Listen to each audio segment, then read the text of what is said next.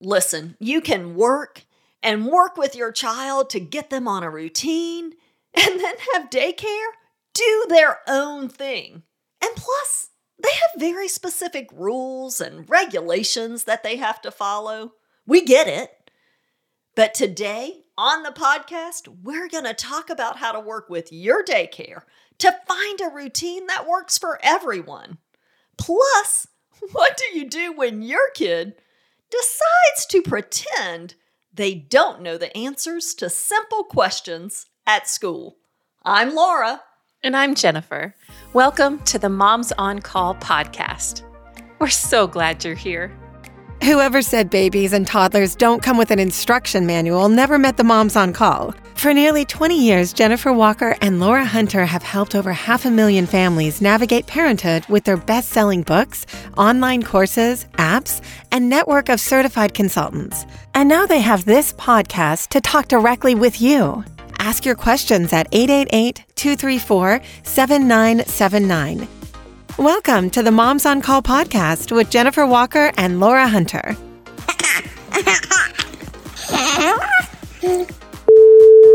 Hi, Moms on Call. My name is Jenny, and I'm calling from Dallas, Texas. My son is just over 9 months old, and I had a question about napping at daycare. My son has been at daycare since he was about just short of 5 months old. And when he started daycare, I sent him there with that little Merlin sleep suit that looks like a Michelin Man suit. And he loved it. He slept great in it. It was an instant sleep cue for him, and it was a miracle worker. But once he became a proficient roller, I had to take him out of that. My daycare said that they couldn't accept sleep sacks because it violated how their state representative interpreted rules about sleep sacks. But the loophole is that they could accept a footed sleep sack. We opted to try napping without anything, and so far it's not great at all. Sometimes he'll come home having napped 15, 20, 30 minutes per day. And when he's at home with me and my husband on weekends and holidays, he takes two 2-hour naps a day, just like the schedule that we follow for Moms on Call. I've talked to his teachers and the school's director, and they kind of just shrug and say, some kids don't nap at daycare. I send a portable sound machine with him, but I'm out of ideas. Apart from trying a footed sleep sack, which I don't know if that'll work, what other options do I have? Thank you so much. Well, first of all, we would like to address the relationship between parents and their daycare. This can kind of go wonky sometimes, but for the most part, everybody is really trying to do what's going to work best for the family, for the kids. And those daycare workers have so many kids to make arrangements for. And what I love is that kids really do go into a routine. They really respond to peer pressure, and the routines that they have at daycare are really great for kids. But sometimes it goes sideways because, they're not napping like we want them to. Right. And I think that we have to understand that daycares, they do have state laws and rules and regulations that they have to follow. They're put in for our safety, That's really, right. even though some of them don't seem like it. Right. They have to follow those things. And I think understanding that our little ones know the difference between at-home sleep and daycare sleep, the at-home routine and the daycare routine.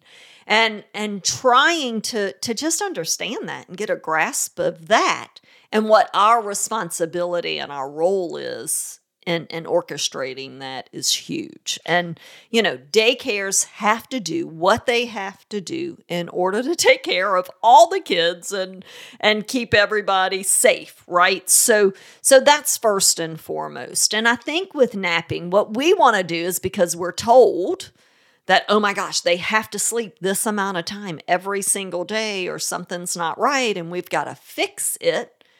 And your daycare is actually kind of right in that situation. You're very right. You know? Yes. It's some kids don't nap at daycare, and it's okay.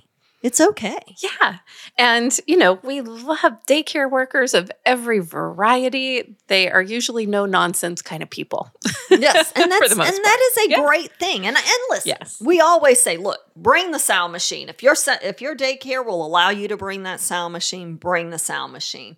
A footed pajama or footed sleep sack, it's at 9 months of age, unless it's to keep him from climbing out of the crib, it's probably not really helpful. What's helpful at home is because that's the routine at home. Mm-hmm. This is what he is used to. This is what he's done. That's why he sleeps so well at home. And you don't have the excitement of, 8 or 9 other kids that are doing things and lights and I don't want to go to sleep and my friends are over there playing or, no, I don't want to miss out. I don't want to miss out.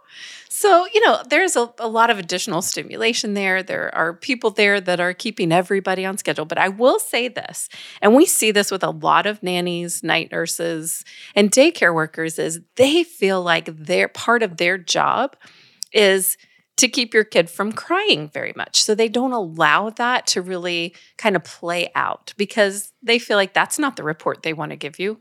They didn't sleep, but I let them cry for 45 minutes. Like not a lot of parents are like, oh, thank you. So sometimes being clear about the expectation that if you would spend like 3 or 4 days and just kind of let them sort it out in that sleep environment, that's safe. That's safe. It may be that they just haven't had permission to let them get used to it like that, or the other kids are sleeping and this one's making noise. So, we'll kind of hold them or do something differently and giving them permission and just saying, it's okay. Let's try and elongate the time that they're fussy so they can begin to really get used to that environment. And sometimes, that crying is just like, hey, this is different. There's a lot of stimulation here. It's taken me a minute. And it's not necessarily that, they need to be held or rocked or, taken out of that environment and stimulated with something else. So some of it's just that communication. Let's communicate our expectations. Could we take like 3 to 5 days and just kind of let them work it out in that environment where we're not stimulating them, changing their environment or quote unquote saving them? And you dictate how long you would allow that to be and see if they're on the page. And just say, we really believe if we gave it 3 or 4 days, that this would solve the problem for the long run. And some will and some won't. And sometimes there's, a couple of daycare workers in there and one does and one doesn't. You don't know what kind of situation you always have, but we respectfully try and get everybody on the same page. And this is what I like in negotiations of any type: grandparents, dads, neighbors, daycare helpers, is that we find where we are unified and we start there. So our goal for talking today is we really want the best situation for both us and the daycare, and we want this to be easy as possible. So let's find where we're unified and both work towards that goal. And that's usually a great way to kind of get that ball rolling and not be an adversary, but be helpers. And I want to encourage you as, to control what you can control, which is from the moment that you pick him up until his bedtime. That is what you can control. So keep that consistent. And when you get him up in the morning and on the weekends, when possible, continue to do those great, wonderful naps at home. And it's okay. However it turns out, they're going to be okay. And we don't change our nighttime routine. We don't go to bed early. And sometimes we just accept that even though that answer isn't our favorite, it's good. We're all okay. And oftentimes we'll say this with kids who have runny noses, right? They have runny noses all throughout the winter, and it's bothering us more than it bothers them. And that's the truth oftentimes about just that leaky runny nose or that drool, when they're in the drool stage. Often that bothers us more than it bothers them. So we hope that we've given you freedom to accept no matter how this works out, and maybe some tools to be able to unify your daycare, your expectations, and that maybe, just maybe, taking some of that mystery out of it and being on the same page will result in a 9-month-old that can nap at daycare. Hi, moms. My name's April, and I'm from Oklahoma. we're having a bit of trouble with our 3-year-old daughter at preschool. She's pretending like she doesn't know the answer to things that we know she knows. She's freely given the wrong answer to her teachers when they ask her things like colors and shapes and animal sounds, and we know she knows all of it, so we're not sure why she's purposely giving wrong answers. She's only 3, so it's not like she's actually being graded or has any kind of pressure, but we're worried about this becoming a pattern as she continues on in school, obviously. Is there anything we can talk to her about, or do we need to talk to her teachers about it so we nip it in the bud? Thanks, bye. Okay. All right. I know why. Jennifer, do you think... Okay. First, what design do you think this one is? All right. So those of you listening at home, in the car, wherever you are, would that be indicative of a social, a movement, an engineer, a rule follower, or a touch kid? We'll just give you a minute to think about it and see if you can come up with the answer that Laura and I both vehemently know the minute we heard what was happening. Laura, what is it? I pick you. Social. She is loving the reaction that she's getting when she says a dog makes a moo sound. It is pretty funny. This kid's going to have a great sense of humor, first of all. You're raising a comedian. Well, what happens, and for all of you who have done the Toddler by Design app, and you have that printout of what percentages your child might be of any one of those designs. Again, social, movement, and engineer, rule follower, and touch.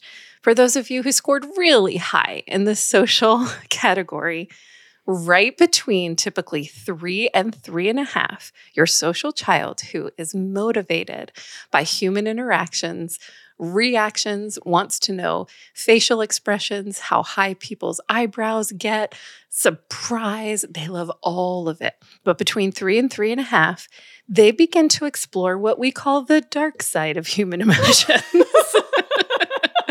So suddenly they're trying to bring out the things like frustration and agitation, and they're like little CIA agents just collecting all this information, and they're not mean-spirited. It can seem that way. Like I had this angel of a child who breezed through the terrible 2s, charming everyone in their path, and now 3 has hit, and suddenly they're telling stories. They're saying that cat is a dog.